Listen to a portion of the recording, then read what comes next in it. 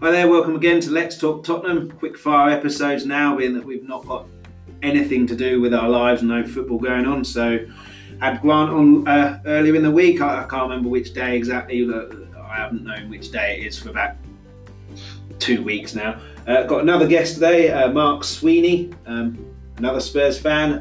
For anyone who wants to follow him, who doesn't already, at 1981 Spurs, his Twitter handle. Again, any questions you want to ask me about the podcast, any questions, comments, at LTalk Tottenham.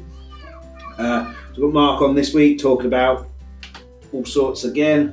Our season, the rumours about Ndombele being wanted by Barcelona, Meunier on a free, how he sees the transfer window going now with the coronavirus issues and the financial implications. What the Premier League will do, voiding or finishing the season, and other subjects as well. With that being said, with all of those subjects and more, let's talk Tottenham. Hi there, Mark. Thanks for joining the podcast. Good, like I said with Grant in the last episode, it's good to have someone to bounce ideas off rather than just me talking non-stop. So in terms of subjects, I know you said you wanted to talk about transfers, near misses, transfers that got you excited. So in terms of transfers that got you excited, what would you say would be the top three there? I mean, you'd have to have, for me, Klinsmann at number one. That was in 1994, wasn't it? Just after the World Cup. And in them days, we obviously didn't have the internet, so I just remember being at my grandparents' house in Plumstead in London and going on to CFAX and seeing that we'd signed Klinsmann, and it was just shocking at the time. I was like, what has happened?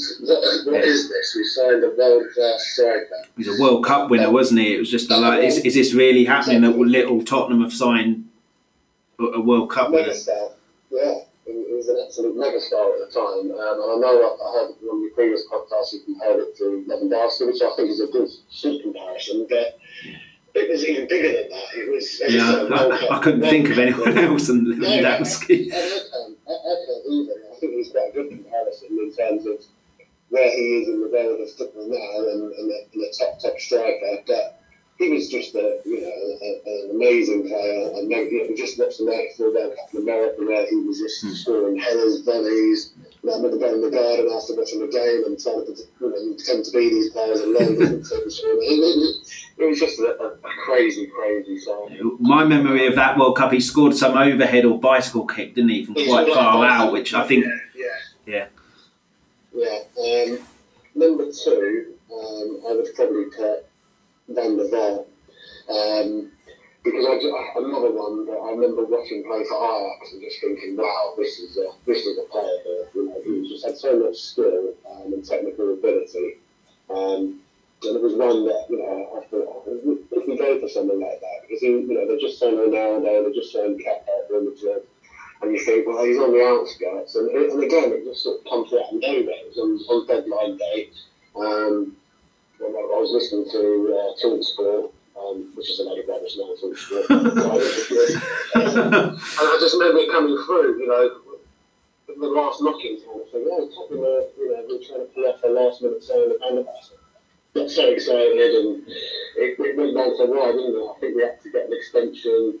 So we didn't know whether we were signing for the next day. That was, again, not on the same level as Klinsmann.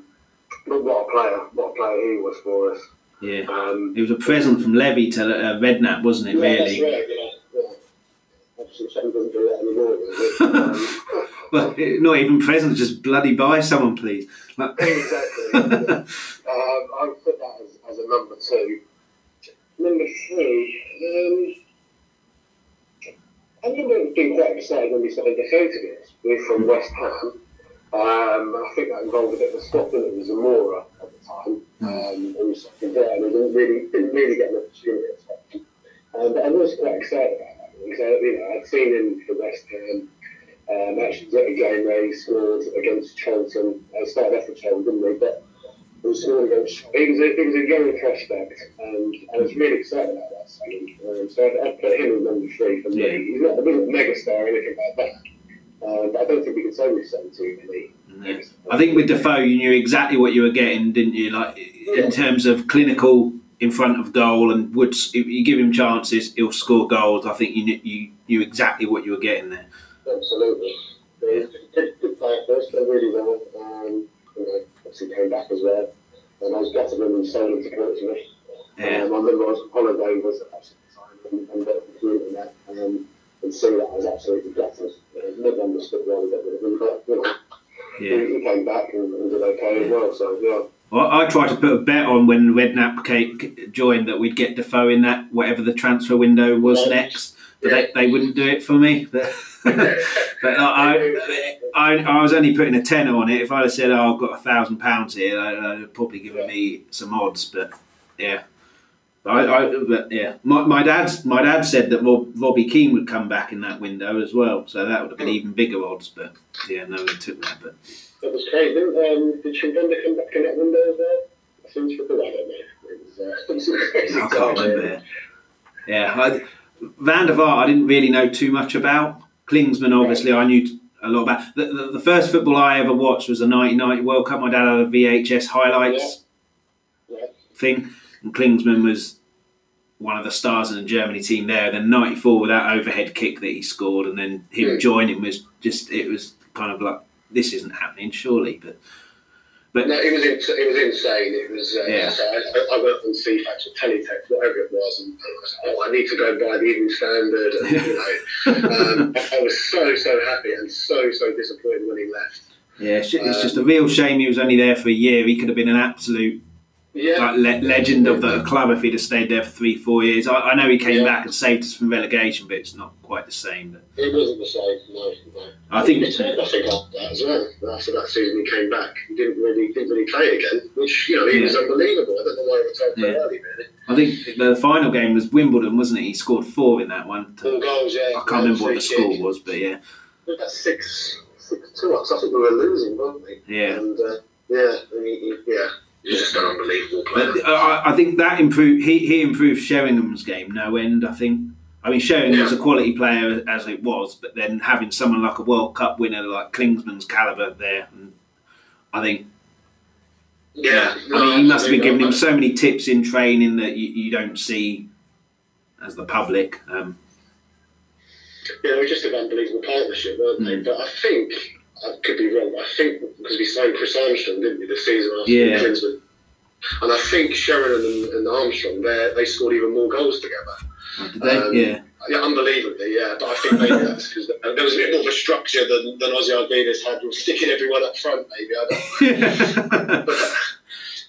Yeah, it's a shame with Ardiles there. He's obviously a legend, and Hoddle as well in I think early 2000, late 99. But sometimes these legends don't succeed, do they? Lampard's doing okay at Chelsea at the moment, and I'm pretty sure that at some point in the future Gerrard will be Liverpool manager. Yeah, I can see that. And I was just going to touch on that there, Chris, because I was looking at, obviously we spoke about some of the stuff that I will be speaking about today, and I looked at some of the near misses and transfers that we could have had and ones that we actually ended up with. So just touch on Hoddle, because it wasn't a successful time. No. I just looked at, because you remember we were looking at signing Rivaldo. This is a Ballon d'Or winner. That's Klinsmann level, that, isn't it? That was Klinsmann level, yeah, absolutely.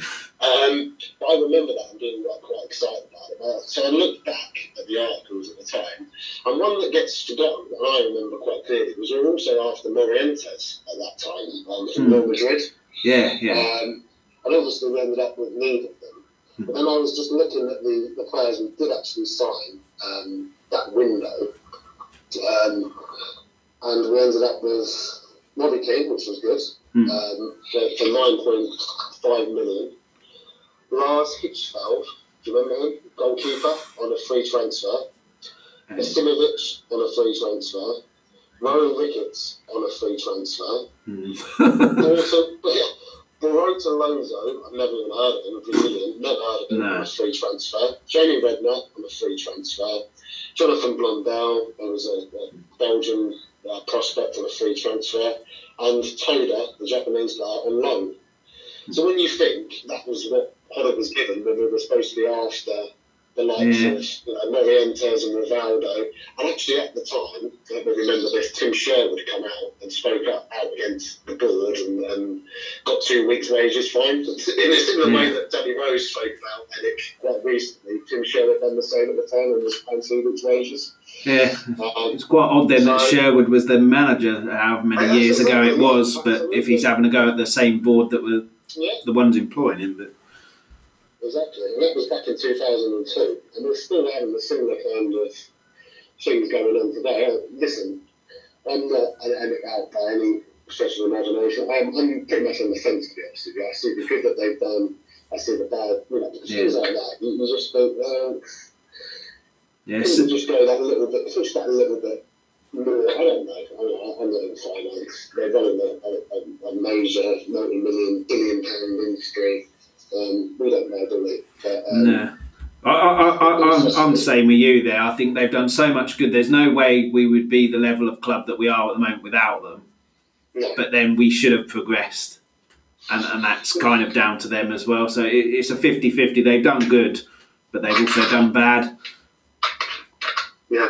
No, when you start looking into these things, you can see the good that they've done. So I also did a top 10 in terms of the players that have come in into the club, the record signings that we've made and the players that we've sold as well. It's pretty much even. We've sold in the top 10 a value of 299 million.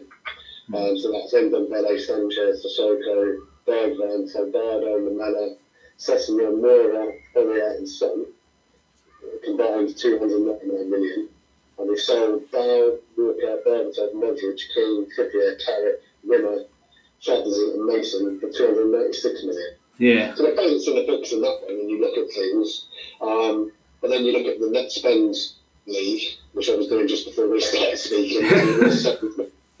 We're 17th. Yeah. Obviously a league of 20, and only I think Sheffield United, Southampton, and maybe Norwich below us. And that's over the last 5 windows. So we spent just under 19 million on the net spend for the past 5 windows, which isn't really, for a team that's just got to the Champions League final, has been consistently in the top 4. We think, well, something's in this, really, And again, a £1 billion stadium, so you've got to weigh everything up, really. Yeah. I think we used to be a selling club, didn't we? With Modric, Bale, Berbatov, even Carrick, which we're not anymore. But what you mentioned Ndombele there. What are your thoughts on him? Because there's reports at the moment, whether it's true or not, of going to Barcelona. I think it's obvious for all Spurs fans that he's got some unbelievable talent, but then his attitude or fitness or both isn't quite there. But what's your view on that? Keep him or sell him? I would keep him. He's a young player. I think he's 22, 23 maybe. Yeah, something around that. Yeah. He's our record signing. As you say, we've seen glimpses of what he's capable of doing. We just need to see it on a consistent basis. And for me, I would have. I didn't want Pochettino to go. I'll just get that out there. Yeah, I'm the same. It's the closest I've ever come to not an actual football match, but in football crying. I'll admit that. But yeah. And I agree with you. I'm still gutted now. Unless the one thing over anything that I'm annoyed about anything, he's a man that deserved to be given the opportunity to put things right. Yeah. The loyalty that he's shown to us, as far as I'm concerned, I don't know the ins and outs. But, when he's going to, I love Tottenham, I'm staying here, I'm going nowhere. Yeah. And we got rid of him. I just think, that's just a disgrace. He done things on a shoestring, in relative terms, on a shoestring budget, which I just highlighted that as the last 5 seasons we spent 18.9 million, and consistently got us into the Champions League. got us to the final of the League Cup, which lost to Chelsea, and to Champions League, unheard of. Me, as a kid growing up, to think of Tottenham, even in the Champions League, let alone the final. Yeah, I saw someone on Twitter say yesterday they thought that he'd lost the passion for Tottenham, which there's something in that, but I personally think he didn't lose the passion for the club. He just lost the passion to dealing with someone like Levy, and I think he's been let down again and again and again. And he's left with players that. That season where we didn't sign anyone, and then we get to a Champions League final was almost a miracle. But it then showed, because then we've got a stale squad, and you need freshening up every now and then, and Levy didn't provide that for him. So I think he just got fed up. Like, if you're in a job where you're just not happy because you're just not getting any support from your manager, you're going to get fed up, and I think it was that. Yeah, and I think it was, as you just said, he was underappreciated that week. Yeah. And there was no loyalty shown to him whatsoever. But really, I mean, look, none of these are saying, I'm going to go and support Newcastle. That's a ridiculous thing to say. But I honestly hope, wherever he goes, I hope he does well and wins trophies. And not at the extent of Tottenham, obviously. That'd be ridiculous. But I really hope he does well, because he's an unreal man. Yeah, absolutely loved him. The joy that he gave us as fans, we can talk about winning trophies and everything else, but to get Tottenham into a Champions League final, it's like unheard of. Yeah. You didn't dream of that 5, 6, 7 years ago. So, it just, it's great, man.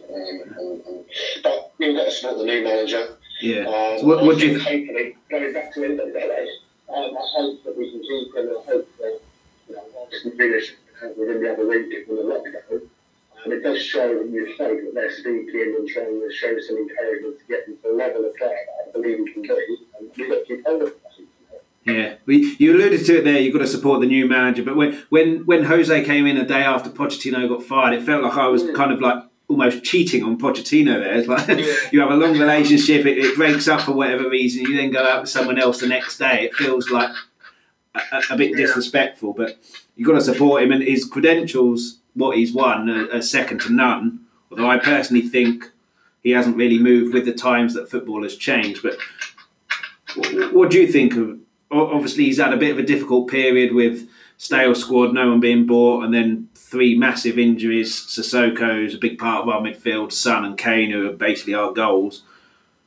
So, how do you think he's done, and how long would you give him to kind of then say, okay, well, something's got to change here, or we need to see something? Well, first of all, with Mourinho, even though he's a Chelsea manager, I absolutely loved him when he first went there. He was arrogant. He was basically Brian Clough, was that and he was entertaining, and he just got everyone believing and on board, and it's them, it's us against them attitude, and it really worked. And he was brilliant. And then when he was at Man United, I was like, oh, you're just boring, mate. And you've lost it. You've lost whatever it was you had, that spark, you've lost it. And I thought when he first came in, he seemed to have got it back, and he was the, what did he call himself? The narrow right. Was it the humble one or something like that? One. Yeah, something along those lines. And it started off really well, but I hope he does well. I can't say I dislike him, because I don't. But he does play a negative type of football, and he's been doing that. But again, we started off really well when we had the players. We were playing an entertaining brand of football, weren't we? Yeah. Was it we went 3-0 against West Ham and then ended up winning 3-2, or something along them lines? And we've got to give him another season at least. As you said, we had all of our top players out injured. Even Bergwijn, who was doing well, then got injured, and so. We've got to give him a season. We've got to give him the opportunity to get the play. Look, we know this is why I didn't think he would be coming in, because he's a checkbook manager, isn't he? He gets and he does well when he gets the money. He gets the system, and he gets the players that he wants. He gets a big guy up front who holds the ball up, and whether Kane can do that. I heard you talking about that the other day. I don't think he can, and he was basically playing even when Kane was there. Like, we've got Drogba up top, and for all Kane's qualities, which in terms of scoring goals, he's better than Drogba. Drogba didn't score as many goals, but in terms of I think holding the ball up and strength is Kane's only real weakness as a striker. And when you're playing in a team where the idea looks to be to have the striker hold it up. But it's the thing with can Mourinho adapt? Because obviously Kane was our best player. He's a guy from the youth academy. We want to keep hold of him. Can Mourinho adapt to fit the system? And I think he was doing that. To be honest, as I said, I think it started off really well. But then we did get them injuries, so he couldn't really be judged for me. I don't really think you can judge Mourinho on this season. And even if the season did continue and we ended up outside Champions League, what team could deal with the amount of injuries that he had to endure? So I'm certainly not writing him off or saying that he's done a bad job or a good job or whatever, because I don't think we can judge him on half a season. Yeah. And with the injuries that he's had to put up with, really. Yeah. So he's had a lot of injuries there. I think, everyone's saying, is Mourinho not doing this or that, not doing that. Any team would struggle if one of their, like a Kane type player, their best player, biggest player, was injured. Like, you look at Liverpool, Salah, Mane, Firmino, one of them gets injured, completely changes the way they play. I know they got Origi, but he's not at that level. So I do agree he's got to be given the next season. But like you said, he's a checkbook manager. How do you see the transfer window panning out? Because obviously this coronavirus has got serious financial implications. Do you see, not just Tottenham, but I know Ed Woodward has come out and said it, do you see anyone really paying big money for transfers? And you've got financial fair play as well to contend with. I mean, I don't, to be honest with you, because I don't see how any club can. Even with you talked about the Ndombele rumours, that was all to do with swapping players, wasn't it? Yeah. I think there's going to be a lot of that, maybe loans with a few to purchase on top of them. But I think none of us really have any idea, do we, of how things are going to develop. But I can't see major teams spending sort of 200, 300 million on their transfer budget, or like PSG have done in the past, dropping 200 million on a player. I can't see that happening, but I suppose we just never know, really. No. I think you're right there, and I think the benefit is that, even if he wants to go, Kane ain't going anywhere because no one's got 200 million to spare. So he's with us for 4 years, whether he likes it or not, potentially. No, absolutely. But what do you think Mourinho will do? Because there's big rumours at the moment I've seen on Twitter that Thomas Meunier, right back, who, I mean, any right back has got to be an upgrade on what we've got at the moment with someone who just has a rush of blood to the head every time he defends. But potentially that Meunier is a done deal, free transfer, which I think is the way we'll go. How do you see Mourinho doing his transfer business? And like you said, do you think he can adapt to bringing in new players or working with youth players and bringing in players that aren't the big checkbooks that he's got? Because I think that's what he's going to have to do and work to that rather than just go, I want that player, bring him in. Well, he's got no track record of doing that, Chris, so I don't know, to be honest with you. I mean, I don't know a lot about PSG, to be completely honest with you. I think by the sounds of it, he's a steady enough player. As you've just said yourself, he can't be any worse than the other one we got from PSG. Hopefully he can get him to go back there, because he's just... He gives me kittens every time he steps onto a football pitch. Yeah, I do quite like him in a going forward sense, because he has got a good cross on him and goes forward well, but then you've got to balance that out with what he does the other end. He's not Trent Alexander-Arnold, is he? Creating, 20 goals a season or whatever. And then every time he defends... I mean, that Manchester City, when he went through the back of Aguero, and Aguero's pretty much on the touchline going away from goal. I mean, just... Yeah.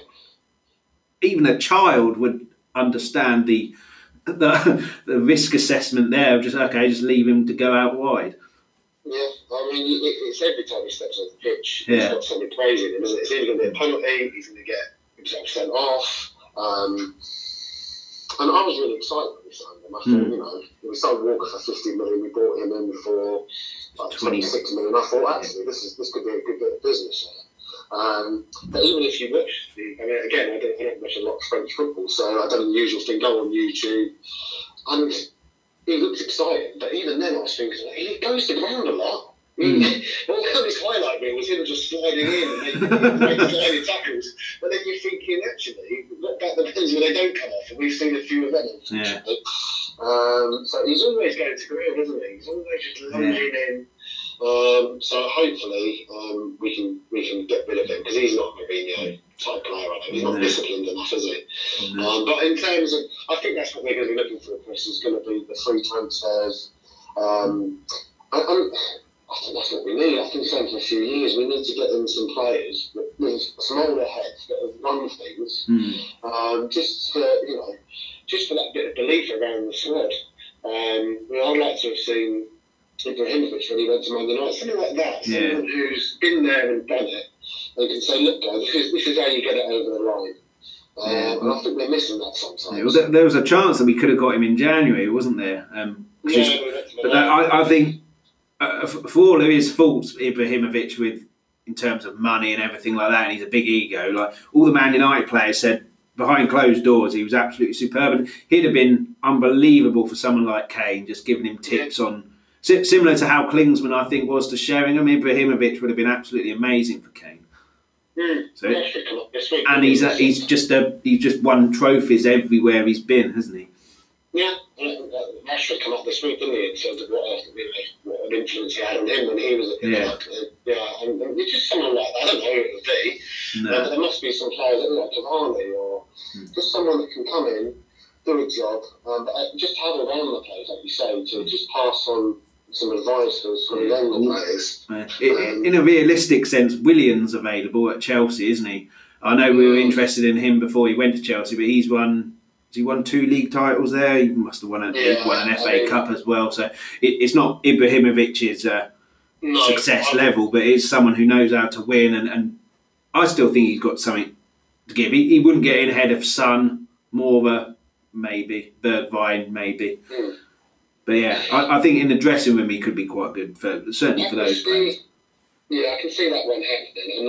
I'll be honest with you, I'm not over keen on it just because of what he did to us as you just said before. But, it's one of them that if he turns up and he puts on the shirt, you get behind him, don't you? Yeah. What do you think of Giroud? Because that was rumoured in January. And then, I think I heard you speaking about that before. It could have been on another podcast. Apologies if it was, but I think he would have been a good. I think he would have been a good signing for us actually. And again, he's another one plays for Arsenal and Chelsea. But I think as he would have been ideal, wouldn't he? Yes, he came out. I think he would have done a really good job for us. And I was sort of on board with that one. I think with the William one, it's just the way that supposedly he was at our training ground and then went to Chelsea. Look, can you blame it? Let's be honest. At the time, no. He's a Brazilian. He doesn't really know Tottenham. He would have heard of Chelsea. There's been a lot of Brazilians there. They've been in the Champions League. They won the Champions League. For him, it's a no-brainer. They paid him more money. But for us as fans, we're like, well, you've done the dirty on this kind of thing. So, if it happens, and I think it probably will happen. So I think that's the way we're going to be going. I think that's Pochettino's greatest achievement. Because if that was to happen now, I think he'd choose Tottenham because they're maybe not the bigger club in terms of what they've won and all that, but in terms of stature, there's not a huge amount difference between them. Whereas at the time, it was Chelsea all the way. Whereas Pochettino has turned us from Champions League wannabes to now regulars, which, I mean, if this season finishes as it is or we don't get in it, then that obviously goes out and then we've got to get back in it. But yeah, I think now it's 50-50 on would you choose Chelsea or Tottenham. Yeah, and I think with Ibrahimovic, he's still getting money in, isn't he? But it's not to the levels that he was doing before. I think you're right. I don't think it's a foregone conclusion if Chelsea come in for a player and we do, they're not necessarily going to pick Chelsea. And we're on sort of, I'd say they're a little bit ahead of us, but we're there or thereabouts. And the project can be sold to them. And I think having someone like Mourinho, could sell a project to someone as well, because he is a big name manager, and in the league, you've got Guardiola, and then underneath that you've got Mourinho, really, and underneath that you've got Klopp. You could argue Klopp's ahead of Mourinho now, and I think he is in terms of the way that he manages a club, but in terms of trophies won, that he's in the top 2 in the world, isn't he? Well, I personally think that maybe Pep is the weakest of all of those 3 managers, which sounds like a crazy statement, but he's only really done it at big clubs where he's had either the big money or the big players already there. It's like Barcelona with, that midfield, Xavi, Iniesta, Messi. Maybe Messi isn't a midfielder, but those 2 with him there. Then, Bayern Munich with Robben and Lewandowski, and then Dortmund just lost Klopp, I think. Now Man City with all the money, whereas Klopp has built Liverpool up in a similar way to that Pochettino did, and Mourinho, he built... winning the Champions League with Porto was unbelievable, and then winning it with Inter Milan, where the next season we battered them quite easily at home. Whether Mourinho's lost his way a bit now and not adapted, I don't know, but I think Pep's the weakest of the 3.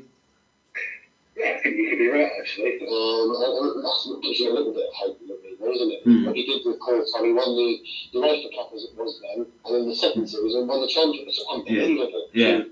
And as you said, we've done it with Inter Milan. And they're big clubs, but they're on the same kind of level as Tottenham. Could he come in and do a similar thing here with the right backer? I think he probably could. Yeah. If he got the right backer and got the players that he wanted, he probably could do something similar. But it is just a case of whether he will get that backing. And, with the coronas you just said then, it's looking unlikely, isn't it? Yeah, well, I couldn't see how it worked with him and Levy at the start. I think as much as everyone likes Pochettino, and both of us do, I think he's a bit of a yes man. Whereas Mourinho, I could just see them having arguments and blazing arguments all the time. But whether that's the case or not now, I don't know. But I couldn't see how that would work. I put something on Twitter when we were looking at just to David before, I said there's no way. And I said, you're all mad. I'm going to take the drugs that you're taking. You took Mourinho's and coming in with Levy. The next morning, Mourinho's in the door. So, because Mourinho playing negative football isn't my biggest problem with him, because George Graham played that way and I quite liked him. He got a defence sorted out. But my issue with Mourinho is he's essentially got a 3-year lifespan before he upsets everybody, and then it all goes sour. But what were your views on towards the end of the season before it all cut off with him calling Ndombele out? I can't remember which game that was now, but he basically called him out, didn't he, and let Skip off the hook. Do you think that was a potential, obviously if the season carried on, a potential masterstroke that Ndombele will go, right, I'll show you, or do you think it could have just dented his confidence even more and then just sunk him into himself? I'm going to sit on the fence a bit on this one, to be honest, because I quite liked it, because I was saying the same, and like, this is a record swing, and it just doesn't do it, and you think, we don't need to kick up the bloody arse. Whether that's going on, and whether that's going on behind the scenes, I don't know, but sometimes you just think they do need a bit of a reality check. And I don't know whether it's a good thing. I don't. That's just my opinion. And I don't know whether it's a good thing. And we don't know the characters, do we?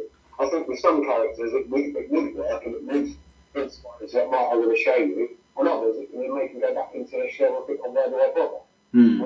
So I think without knowing the character of the player, it's hard for us to really sell it. And from what we have seen him, he probably will make him go into his show a little bit, I think. I don't really know this, really.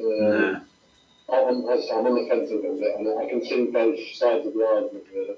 Yeah, I think it was a gamble either way, but you're never really going to know if it's going to pay off, because there was no real chance for him to react to it, because obviously the whole league stopping and everything like that.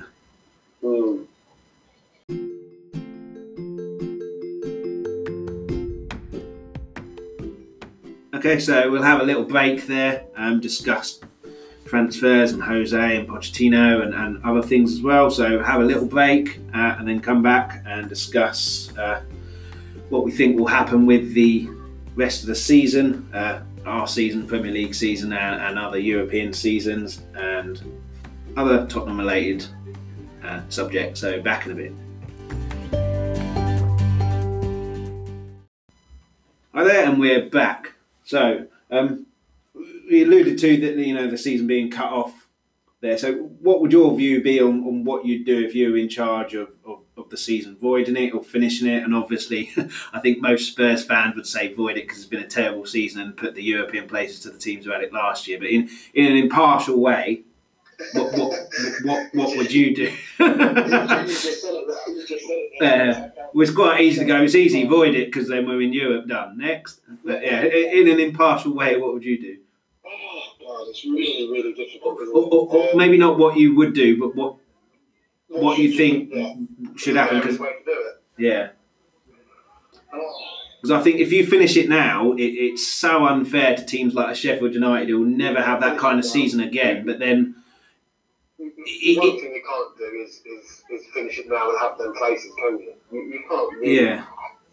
I don't think you can. It's either going to be the season's a write-off and you start over again with the same teams and all the divisions, or you finish the season. That's the two options. I don't think it would be fair under the teams in the relegation zone to say, let's stop it now because they're going to be losing so much money. Yeah. Like you said, Sheffield United and Wolves, and they've still got a shot at going into the Champions League. They may never get that opportunity again. So I don't think you could. I don't think it would be fair to stop it. No. As things stand.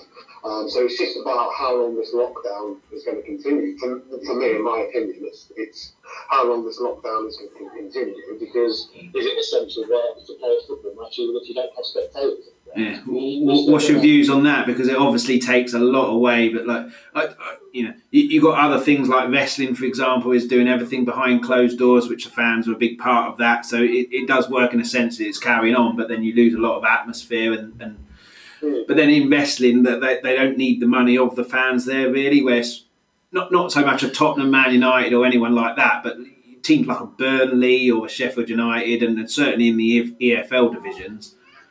They rely on their gate receipts to be able to keep afloat. Yeah, and this is what I mean. To be honest, I wasn't aware that wrestling was going ahead still. So there is still a sporting event going ahead behind closed doors. I wasn't aware of that. But then I think we've got to look at if the Premier League continues, all the divisions, League One, League Two, Championship, they all have to play as well, because we need to. Teams are going to get relegated. So it needs to be an even thing across all leagues, doesn't it? Yeah. There's nine Premier League games left, and then you've got to look at all the games that are left in the Champions. It's a lot of travelling and people going, not spectators, but people going to with entourage, play. There's a lot of people travelling and going and being around each other. I mean, I'm not a scientist, obviously. I don't know whether it would be allowed or not. I'd like to see the season finish. Yeah, I think everyone wouldn't they? Yeah. For us, it would be great to call it off, as you just said. We could go back to being in the top four and having another crack at it. But I think the fairest thing to do is trying to finish the season. But it just all depends on what the government say with the lockdown. I mean, that said to me earlier today that there's talk of things continuing in 2 weeks' time. Yeah, I saw that, but it was in the Sun, so it's probably about as reliable as me making a statement on here saying that this is the official response coming from the Sun. I think you would be more reliable. Yeah. Yeah, so I cannot see that happening. But my issue with it is that essentially they had like a month off now, so essentially they're on their post-season break where they're not doing anything. So you bring them back, they've got to essentially have a pre-season to get back to fitness, because you can be as fit as a fiddle, but match fitness is a completely different animal. And if players have just been running about in their garden or using their home gyms or whatever they've got, and then all of a sudden they're playing Premier League matches, they're going to get injured. Yeah, exactly. So you've got to factor that in as well. So there's no way you can stay 2 weeks. Yeah. And I think what's happening is the papers are just making something not unusual, is it? They're just speculating and making these stories up, because I've seen yesterday. I didn't read the article, but I see a headline from Jason Bear saying that we couldn't stop the season anyway because UEFA are stopping it. And then that afternoon, the Dutch league said, "Oh, we've postponed the continue in the season there." Yeah. So, Do you think that's fair as well with the Dutch Eredivisie? I apologise for butchering the pronunciation of that, but that's obviously voided, and the league positions I think are now frozen. So that's where teams are finished. Whereas the Bundesliga, they're saying it's starting I think the 9th or 11th of May. So those teams have a chance to get into Champions League places. So do you think it's fair that some leagues or one league has basically not got the right to compete into the end, and other teams and other divisions have? I mean, I think it all comes down to, and again, I'm not a scientist, I'm not a politician. I don't know when the lockdown happened in Holland. No. And I, from my understanding of it is, there's been a lot more, in terms of the number of the population, a lot more sort of fatalities in the Netherlands than there has been in Germany, because Germany reacted quickly, didn't they? Yeah. So, you know, they've obviously got their reasons for doing it. I think Germany seems to be starting really quickly, don't they? If that is going to happen on the 11th of May, and I think that will be the guideline for other leagues, really. And I suppose it all comes down to money, doesn't it? Let's be honest about it. The German league, the Bundesliga, probably earns a lot more than the Dutch league does. The Premier League, even more than that. So that's what we're all sort of looking at. All the money men and Sky TV and BT Sport want these games to go ahead, don't they? And the teams have to pay back Sky if it's not completed. They had that rumour that they have to pay back some money. So it's crazy though, isn't it? In a situation where people are dying, that money's the.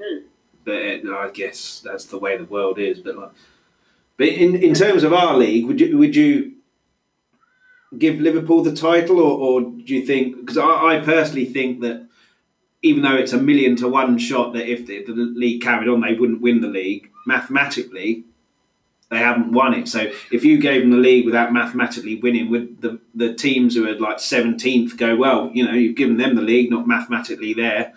We're not in the relegation zone. You relegate those teams. So I just think you can't really, even though they were going to win the league. Let's be fair about that. That they weren't going to blow that. Yeah, I think, as I said, it's the two options. Is you either conclude the league, you see it out, you play them 9 games, or you just say we're scrapping it. And we're starting over again. This whole season is void. Liverpool don't win the league. You don't give Liverpool the league. You don't relegate any teams. There's no promotions, and you just start again. Because I don't think it's fair on the teams that get relegated when they still have a shot at staying up. And we've seen before these miraculous recoveries, haven't we? Yeah. And it is unfair on Liverpool, and it's the kind of thing you'd imagine happening to Tottenham. They get the ups there and we get called off. It really is the kind of thing you'll see often. And they do deserve it, and they have been the best team by a country mile, and arguably they deserve to win it last season. They're an unbelievable team.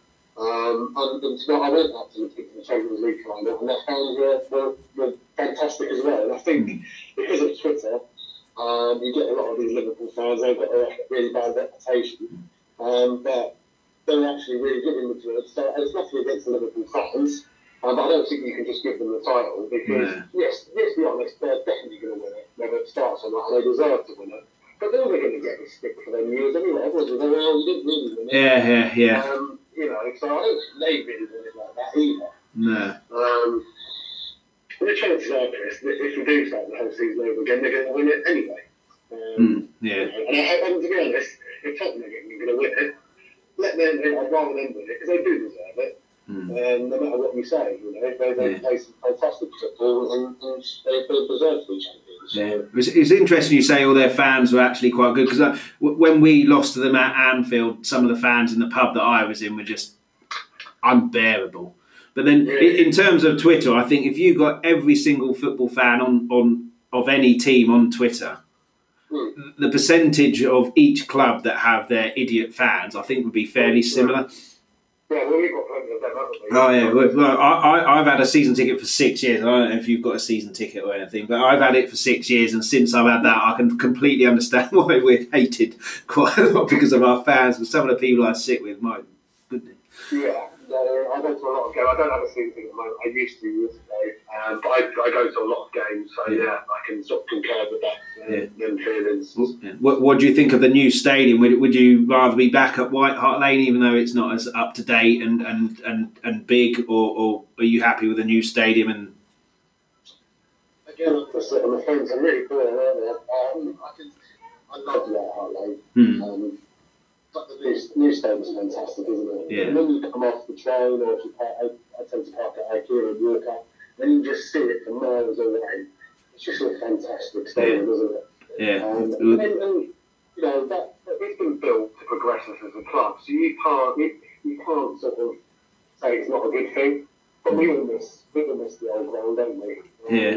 I went to the Man City game. The atmosphere there, certainly after the penalty save and everything, was as good an atmosphere as I'd ever heard at White Hart Lane. The Champions League game?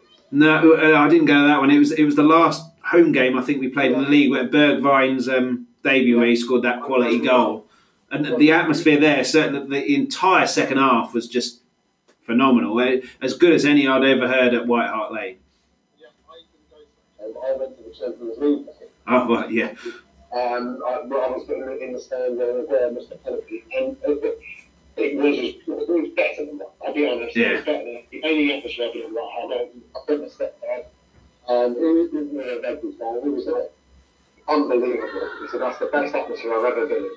Yeah. It was rocking. The place was rocking. If we can get it right now, then, you know, as much as we miss the lane, we're going to be learning, really. But it is just, it's when you're watching the Daniel Joy and the fans, as anyone else, you try and see and get up for it, but it's very hard if you're watching dress on the pitch. Yeah, but I went to White Hart Lane quite a lot. Obviously, the season ticket I had was a few seasons there, and there were some games there where the crowd were absolutely dead when there was not much happening. So it's just, yeah. So wasn't it? You know, that place was it wasn't always rocking at all. There were games where it was. The big games were the upset, you know, the North London Derbies and the Chelsea and the West Hams. But when sort of, I don't know, Bournemouth come into town, you know, it's not going to be the same, is it? Yeah, I remember we beat, I think, Stoke. No, might have been West Brom 4-0, where Kane scored a hat-trick, but he scored early on, and then pretty much as soon as he scored the first goal, game over. Fairly quiet in there for the rest of the game. He scored that goal after like 10 minutes, I think, so it was like 70, 80 minutes of just not that much atmosphere, but yeah. Yeah. So yeah, I mean, what do you think about it? What do you think of the new ground? Well, I love White Hart Lane, like you say, but I think to be a big club like we're trying to be, you have to have a bigger stadium, and it is amazing. I get the train, so I walk from Seven Sisters. As soon as you get out of the station, you then see it in the distance. And I went to Wembley as well, which Wembley has completely lost its appeal to me now. Wembley should be the stadium that you go to as a one-off in a final and stuff like that, and playing there every week lost its appeal. And what I do like about the new stadium as well, it's copied White Hart Lane in the sense that the fans are close to the pitch, whereas Wembley, they were miles away. Yeah. So I think the atmosphere will be there. And I'm in the one-tier stand, essentially the Kop. Yeah. Yeah, so yeah, I really like it. And I think, I mean, even if you moved into White Hart Lane now, it'd still take a bit of a honeymoon period to get used to it, wouldn't it? So I think in a couple of years that new stadium will come into its own, and then people won't forget about White Hart Lane, but they'll be talking about the new stadium in the same kind of way that they used to talk about White Hart Lane. Yeah, and I think, you know, give Alec their due, they spent a lot of time, didn't they, incorporating the old White Hart Lane into the floor. Yeah. And they spent a lot of time with the acoustics of the stadium. And they've done an amazing job there. I did the tour with my son. Oh, really? Of the new stadium, yeah. And it's magnificent. Oh, wow, yeah. And they didn't show the NFL bit. No. But they said you can do a tour of that as well. They said it's like everything's twice as big. They've done an amazing job. You know, they've done an absolutely fantastic job there. Well, have you been into the shop? It's bigger than my local Tesco. It's just absolutely huge. Yeah. I did the tour of White Hart Lane 3 years ago now, I think. So I can imagine everything in this new stadium is bigger and better, and it must be fairly unbelievable. So obviously this season hasn't been very good, but then that's just in terms of our previous season. So we've got high standards there. How would you kind of rate our season? Obviously disappointing, but there have been some good moments, but then some really bad moments. Yeah, and you just talked about it there as a little bit of a pause that, it is a bit of a Champions League hangover, I think. And I think a hangover from the poor form last season that just carried on into this season, didn't it? Yeah. Do you think we'd have had a completely different season this season if that Champions League final we had have won it? The players would have been bouncing then. Do you think we'd have been kicking on? Although I think Eriksen would have probably wanted to leave anyway.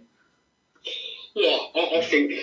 I don't know whether Eriksen would want to have left, because we see it when Gerrard supposedly wanted to leave Liverpool when they won the Champions League. Yeah, maybe right. Stay. I know it's different because Gerrard is a scouser and a Liverpool boy.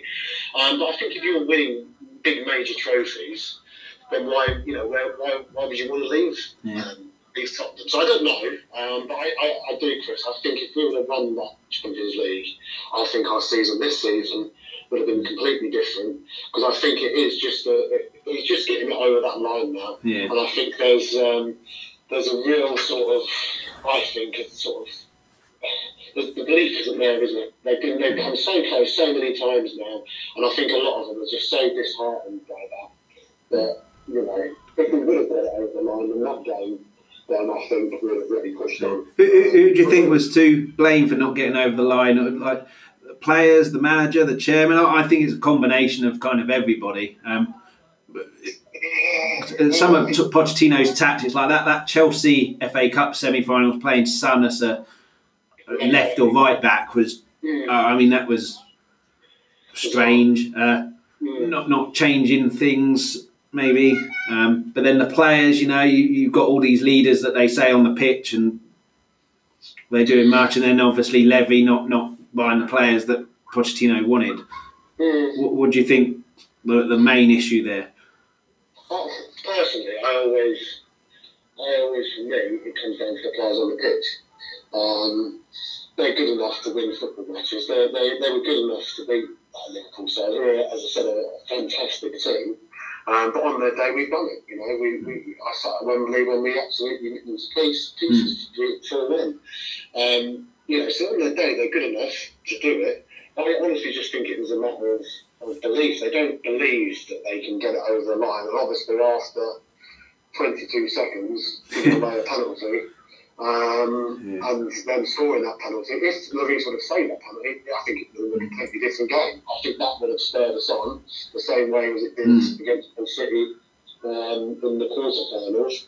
That we would have probably kicked on and won that game. It was straight down the middle, wasn't it? And he's dived out of the way. Like if I was ever a manager, my goalkeeper dived before the penalty got kicked, I'd fine him. Like you dive out of the way. These players are good enough now to see that the weight is on a certain foot, and they stick at the other side. Even if they're going, when they stand up, I'm going to the right side, regardless. They see the goalkeeper go to the right side. Okay, I'll change mine, stick it to the left. You've got to make the striker make a decision, because you don't know how nervous he is or whatever. And if you make it easy for him, you can't really blame a goalkeeper for not saving a penalty. But I think you've got to play the averages there. And some of Kane's penalty that get hit hard and low into the corner, in off the post. Even if he gets the right way there, you're not saving that. Whereas if you make him make a decision, they then think, okay, I've got to have a good penalty here because he's going to guess the right way. I just think, But then, Sissoko shouldn't have been having waving his hand about. No, it's to be honest with you, I've not watched any of that game again. So I couldn't even remember the penalty was down the middle, you just said. Yeah. Because I just can't bring myself to watch any of it. It's too painful to even. Yeah, I didn't actually think we played that bad. I thought we didn't have anything you call clear cut, but Alisson made quite a lot of saves. But then, Yeah. what are your views on we lost? Some people on Twitter are saying we lost it because Kane played and Moura should have played. But my personal thing is that the penalty completely changed the game. It stopped Liverpool attacking. They sat back and played on the counter. Whereas if it was 0-0 up until, I don't know, an hour, then it could have then been last 30 minutes a proper end-to-end game. I was lucky enough to go to the game, and it was just a really dull, boring game. To be completely honest with you, so I missed the actual penalty incident. I was just going to my seat. I got into the ground quite late, and I was in my seat, and the guy was coming down and was like, "Oh, for F's sake, we've just given away a penalty after 22 seconds." So my first memories of going into that stage was sitting down at my seat, watching him take a penalty and scoring. You weren't at that end, were you? I was at that end, yes. Oh God, that's even worse. Side, not behind me, but to the side, and I was in a corporate type area, so with Liverpool fans as well. Oh dear. I was in UEFA seats, so it was a bit crazy. So yeah, I didn't have the greatest memories of that final Columbus really, but it was just a dull game, wasn't it? And as you just said, but I think that was because of the penalty. If the penalty hadn't have happened, it would have been a fairly entertaining game because both teams would have at some point tried to go win it. Had to go for it, and exactly, it just killed off the spectacle, didn't it? That they knew how to defend, they just defended deep. It was a really hot evening, and you know it was exhausting. I don't think it helped. It was about a full month after the season finished, wasn't it? So the players would have been a bit of lacking match practice. I know they were playing reserve games to keep, but I mean the reserve games are essentially a glorified training session, aren't they? They're not. But to go back, as you said, who do you blame for that? And I said players on the pitch. I did think that our preparation, I know it was a month, but Liverpool went there like a week before us. Yeah. And I thought, we should be out there, getting adjusted to the weather, and you know, so I think that Liverpool got it spot on in terms of their preparation, whereas perhaps we didn't. And let's be honest, Liverpool were there the season before in the final. Yeah. So they had that experience of being in the final, whereas it was all sort of new to us. And I think that experience definitely helped them. Whereas, you know, it was all new to us. And I did think we played quite well, though. I mean, Origi's goal completely killed it off. But before that, I thought that was against the run of play. We didn't have anything that was massively clear cut, but the clearest one was probably Moura's shot in the box that fell to him, and he just scuffed it a little bit. If he blasted out and connected to it, there's no way, unless it was straight at his face, that Alisson would have been able to react quickly enough to get rid of that. But one of those goes in, and then it's 1-1, completely different momentum shift. yeah, But then Origi's goes in, completely knocks the stuffing out, game over, done, and then it's just... Yeah. And I think I've spoken to Liverpool fans, and they said you deserve to win. You didn't deserve to lose it. Yeah. I think it's sort of but we will never know because that penalty killed it off. Yeah. Do you think it was a penalty, or have you not ever seen? I have seen it again. I don't think I can see why it's given. Yeah. I think it's one of them ones. If that's for your team, you're screaming for that. But I think it was just brilliant play by Mane, because I think he flicked it up onto his hand on purpose. He did. Yeah. And that's for me, that's why it shouldn't be a penalty. But I've also, as you said, if we got it, I wouldn't be complaining. Yeah. It's just such a shame. We'll never know how the game would have gone. They could have absolutely battered us because they could have, come out and scored 2 minutes later. We'll just never know. It's just so disappointing. But what an achievement. I don't care what people say, you can't celebrate it. Yes, we can. We never expected to get there at the start of the season after signing no players. Yeah. At the time, I said this to you off air, but you're in a final to win it. You're not there to make up numbers or have a good time. But Alex Ferguson famously said, didn't he, like losing in a final is never a bad thing because it motivates the players to want to come back the next year.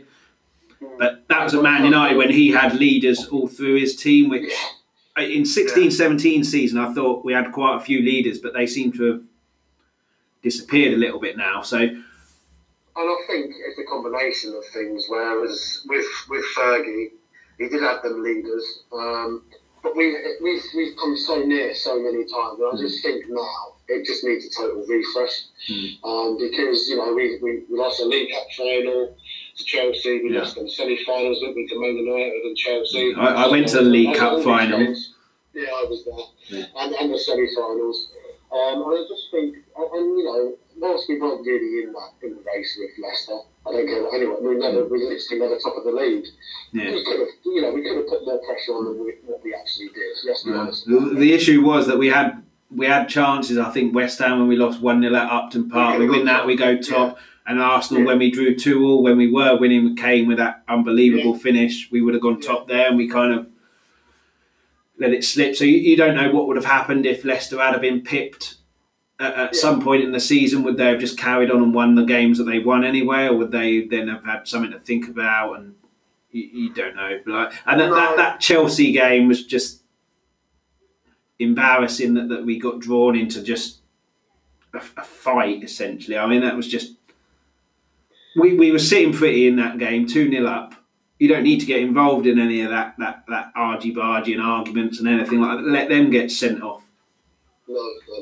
But then we were a young team. But bad memories. And we'll just have to see how we move forward, really. Yeah. So in terms of next season, whenever that is going to happen, if there are no financial implications because of this virus and everything like that, well, where would you be looking to improve the squad? Right back straight away, and maybe this guy from PSG, the Belgian lad, Lumiere, was coming. We'll have to wait to see him that day. We want a defensive midfielder, I think, to come in. And we've been linked with what's the guy at Southampton, Danish lad. Holberg. Hodgeberg, or what? Oh, yes. I don't know how to pronounce it, but that's the one. Højbjerg, that's it. Yeah. I think that's the type of player we need. He's not a superstar, but what he's going to do, I think he looks like a leader. He's going to put his foot in, he's going to G people up. You know, like when we signed Palacios. Yeah, I quite liked him. You know, and he did a great job in the first one. And even Scott Parker, you know, that type of player that's going to come in and get one of them. Arguably could be, but he's just going to completely off the board, isn't he? Yeah, I think he had appendicitis and an injury, and similar way to Wanyama. Wanyama, when he came in, was one of the best central midfielders in the league at that point, and just injury has just completely destroyed him. Yeah. So such a shame. Someone who can do that job, and he wouldn't be a bad one. And I don't think he's got that long left on his contract, so. Perhaps that's one we could get is a realistic option. A backup striker for Kane. Yeah, I think we're crying out for that, but then it's a real tricky one, that, I think, and it has been for a few seasons because we play with one striker up top. Yeah. And you're trying to get in someone who's got quality there, who knows they're not going to play, and now with this situation that we're in, basically.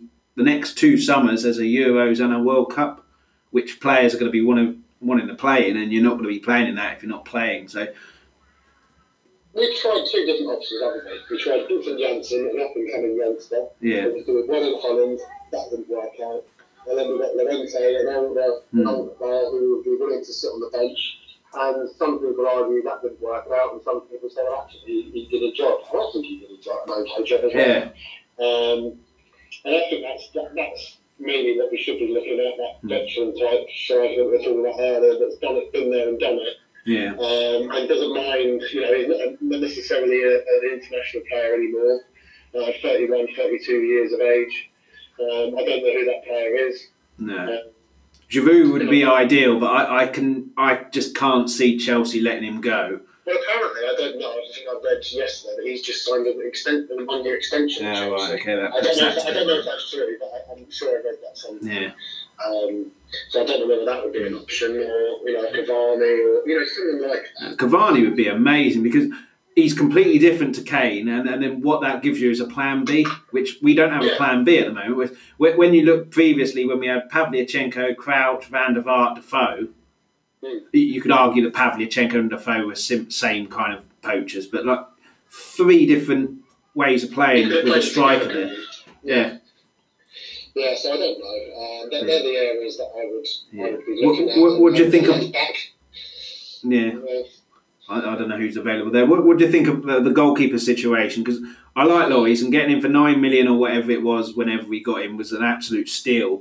And he's been fantastic for us, but he's making too many mistakes at the moment. So I'd be looking to get rid of him, but then goalkeepers are going to cost a fortune. And I think we're going to be stuck. Yeah, and that's my thing. Is there anyone that I absolutely love Lloris? I really do, and I think he's been absolutely brilliant. He's the best keeper I've seen.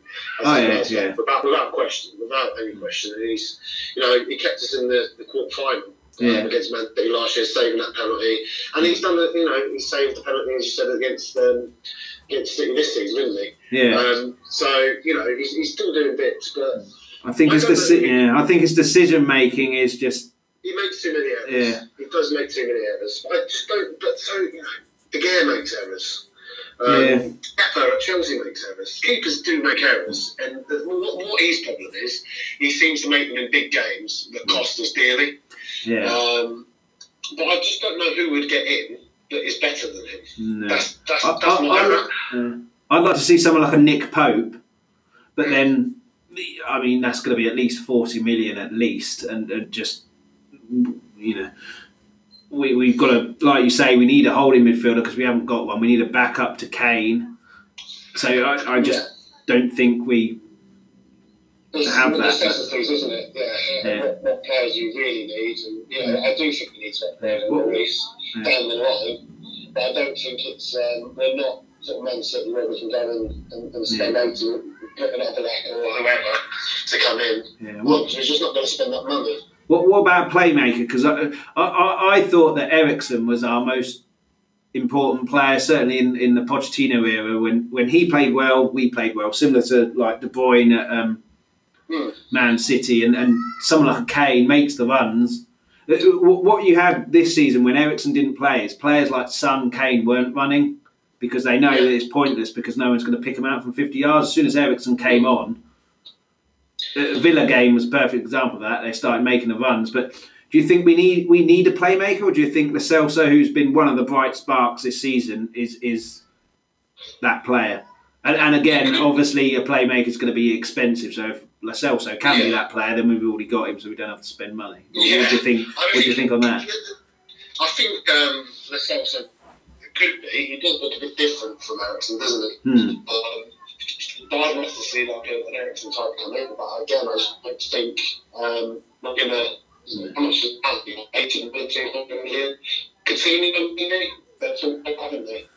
Well, he's just going to cost an absolute fortune again, and wages are going to be through the roof. So will they load him off? They load him off to Bayern Munich. I don't know. I really wanted Dybala. That was the one. We're going back to transfers a bit. When we were linked with Dybala, I think he would have been fantastic. He would have been that list that we needed, I think, after that Champions League final. That's down to Levy. Yeah, that's down to Levy. Like, I think that Lloris deal was a brilliant deal, but I think it was a bad one because it made I think Levy think, I've got everywhere. I can do what I want here.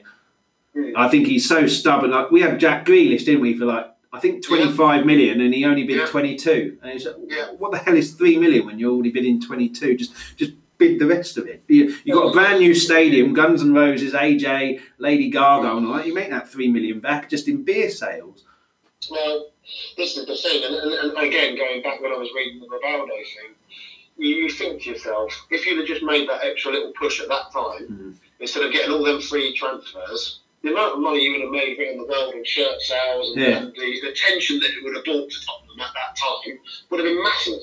Yeah. And it is just things like that in the transfer window. And it's easy to say, we're not running it, but you can just see it and you just think these are just really simple decisions. As you just said, an extra 3 million, but it got Grealish, who's now 50, 60 million. With merchandising as well, I know they've probably got a bigger fan base, but apparently Cristiano Ronaldo's £80 transfer fee was paid off in just shirt sales in like a year or 2 years. Yeah. And same with Beckham. Beckham was even quicker. Obviously, it was a lot less money, but yeah, I don't know. Again, I was making a few notes.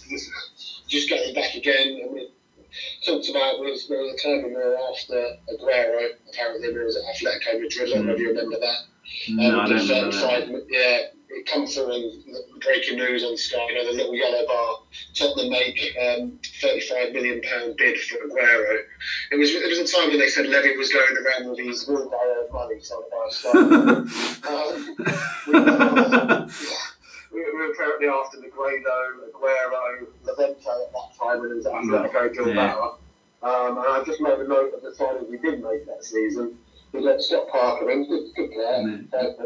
Got him a little too late, I think. Yeah, and Adebayor on loan. Again, good player, but that's the cheaper option, isn't it? Yeah. With Man City, we know that Man City paid a huge chunk of their wages.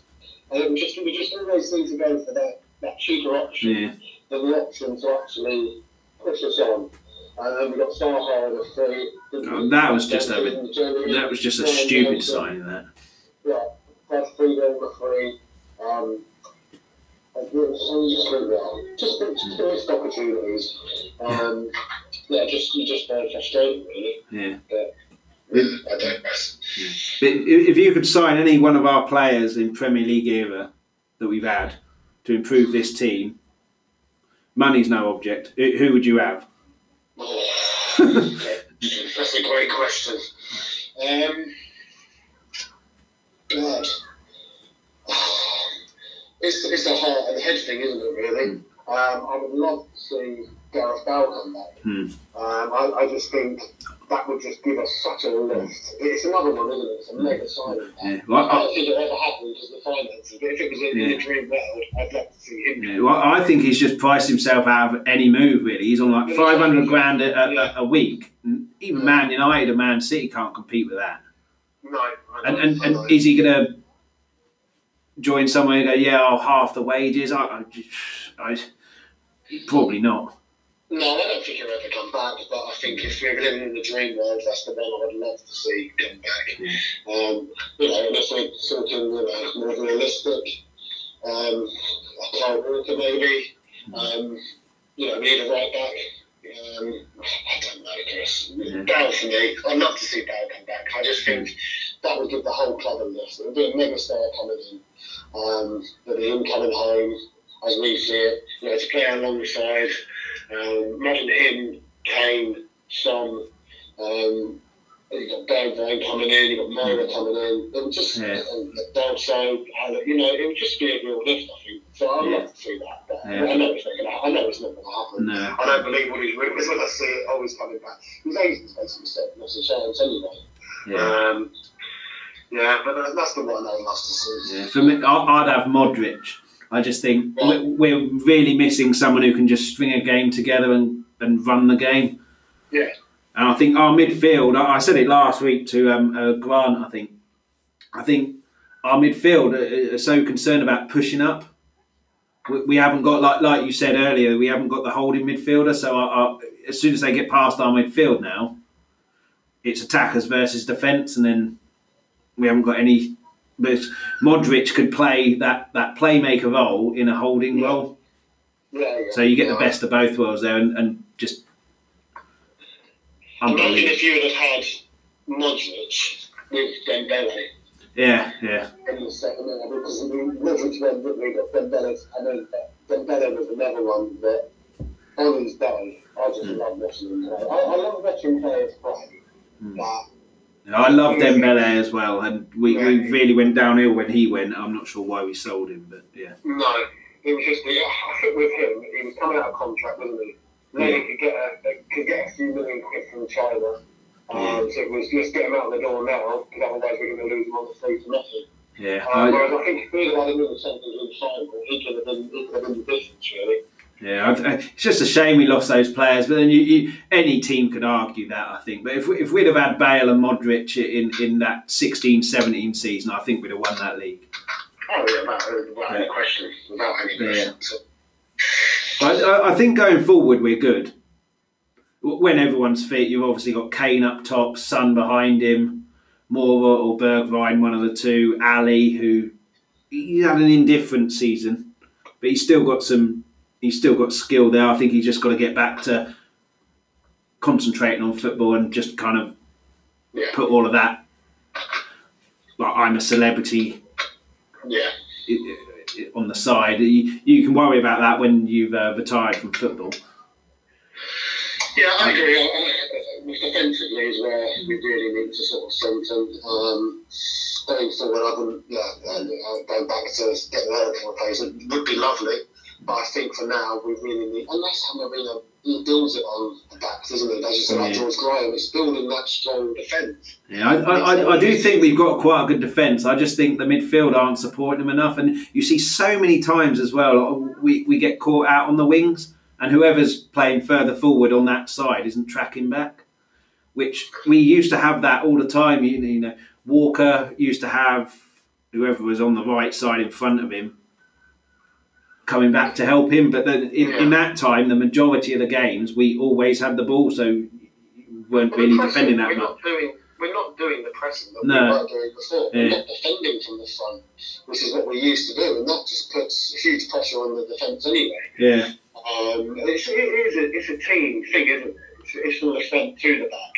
Whilst we can score goals, they also need to do their bit of working hard as well. Yeah, I just think, in terms of our team at the moment, that the most important position would be that holding midfielder that you were talking about, just to have some kind of security there, really. Yeah, someone to play alongside and Ndombele, really, isn't it? And then you can get the full potential out. I mean, he's not had that. No. So I think what you need with Ndombele is the licence to just go forward. Yeah. But you need someone fitting in, don't you? Yeah, when we had either Dyer or Wanyama alongside Dembele had a bit of a licence to go forward, skim a couple of players and then give it to someone else. But that front four literally had, I mean, you had two wide players who had to track back if we didn't have the ball. But when we had the ball, they had the licence to just stay forward, do what they want, because they had the security of Dembele and Wanyama or Dyer there. Yeah. Yeah, I just think we've missed that, and then the pressing, like you said, we got the ball back so quickly. We did that before Liverpool did it, and then they copied us, and they just carried it on. But they've moved forward. We haven't. That's the difference. And what else they've done? Like, I disagree with the people who say Levy doesn't spend any money. I just think he doesn't spend it wisely, or what the players or what the manager wants. Whereas you look at Liverpool, Klopp said he needed a goalkeeper, they get Alisson. He needed a defender, they got Van Dijk. And that was all from the... Coutinho money. Yeah, whereas we spent all of that money from the Bale money. It was just, I think Eriksen was the only one who was a bit of a success. Maybe Lamella, maybe he's a bit hot and cold. But I think it's just... I agree. I think we've always... Just going back to the transfer, we've always done. I think we've always sort of done that. We've always signed players that were not. When Chelsea, they had a Abramovich come in, who spent a lot of money, but I always say with Chelsea, as opposed to Man City, they sort of deserved something, because they were always up to the back of them. They were winning FA Cups, they were winning Cup Winners' Cups, UEFA Cups, before Abramovich come in. And they did it the right way. I was so jealous back in the day when we had Sugar. They were saying players like Desiree, Viali, Zola, just Hoyt. And Sugar, after we signed Klinsmann, just didn't want to let that type of player in. And I thought that's how Chelsea progressed. That's how they got ahead of us. And it was back then. It wasn't just Abramovich. When we should have been signing them type of players who want to come and play in England, and we just sat back and let them do it. And it was just so... It's always been frustrating, Tottenham, in the transfer market. It's not just anything. As long as I've supported them, there's always been something that, you're always moaning about something. So we'll see this summer. I think everyone is going to be in the same boat, really. Yeah, I can't see any big summer signing happening with this issue. No, it's not going to happen. And we're sure we'll have to get on board with that. There's reasons behind it this time, so no point moaning about it. There's more serious things going on in the world than football and everything else. So there's people dying. So yeah, exactly. It's nice. It's a nice kind of escapism for us to talk about and all that, but we've got to be realistic and what will be kind of thing. So. Yeah.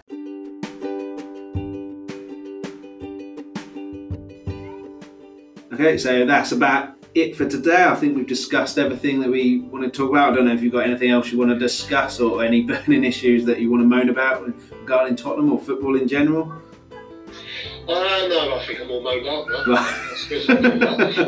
It's like therapy, this thing. It's just, free therapy. You get to moan about stuff no one gets to tell you to shut up. It's wonderful. Yeah, you start charging, aren't you? Yeah. Not enough people listen to it for me to charge, I'm afraid. But, yeah. But anyway, thanks for that. It's been good to have a chat with you. Again, if you want to come back on at any point, then feel free to drop me a message. Thank you. Yeah. Anyone give Mark a follow on Twitter? His Twitter handle is @1981spur. Give him a follow. Anyone wants to ask any questions, any comments on the podcast, that's @LTalkTottenham. And then we'll have another episode soon. So thanks again, Mark, and thanks for listening, everybody, and back soon.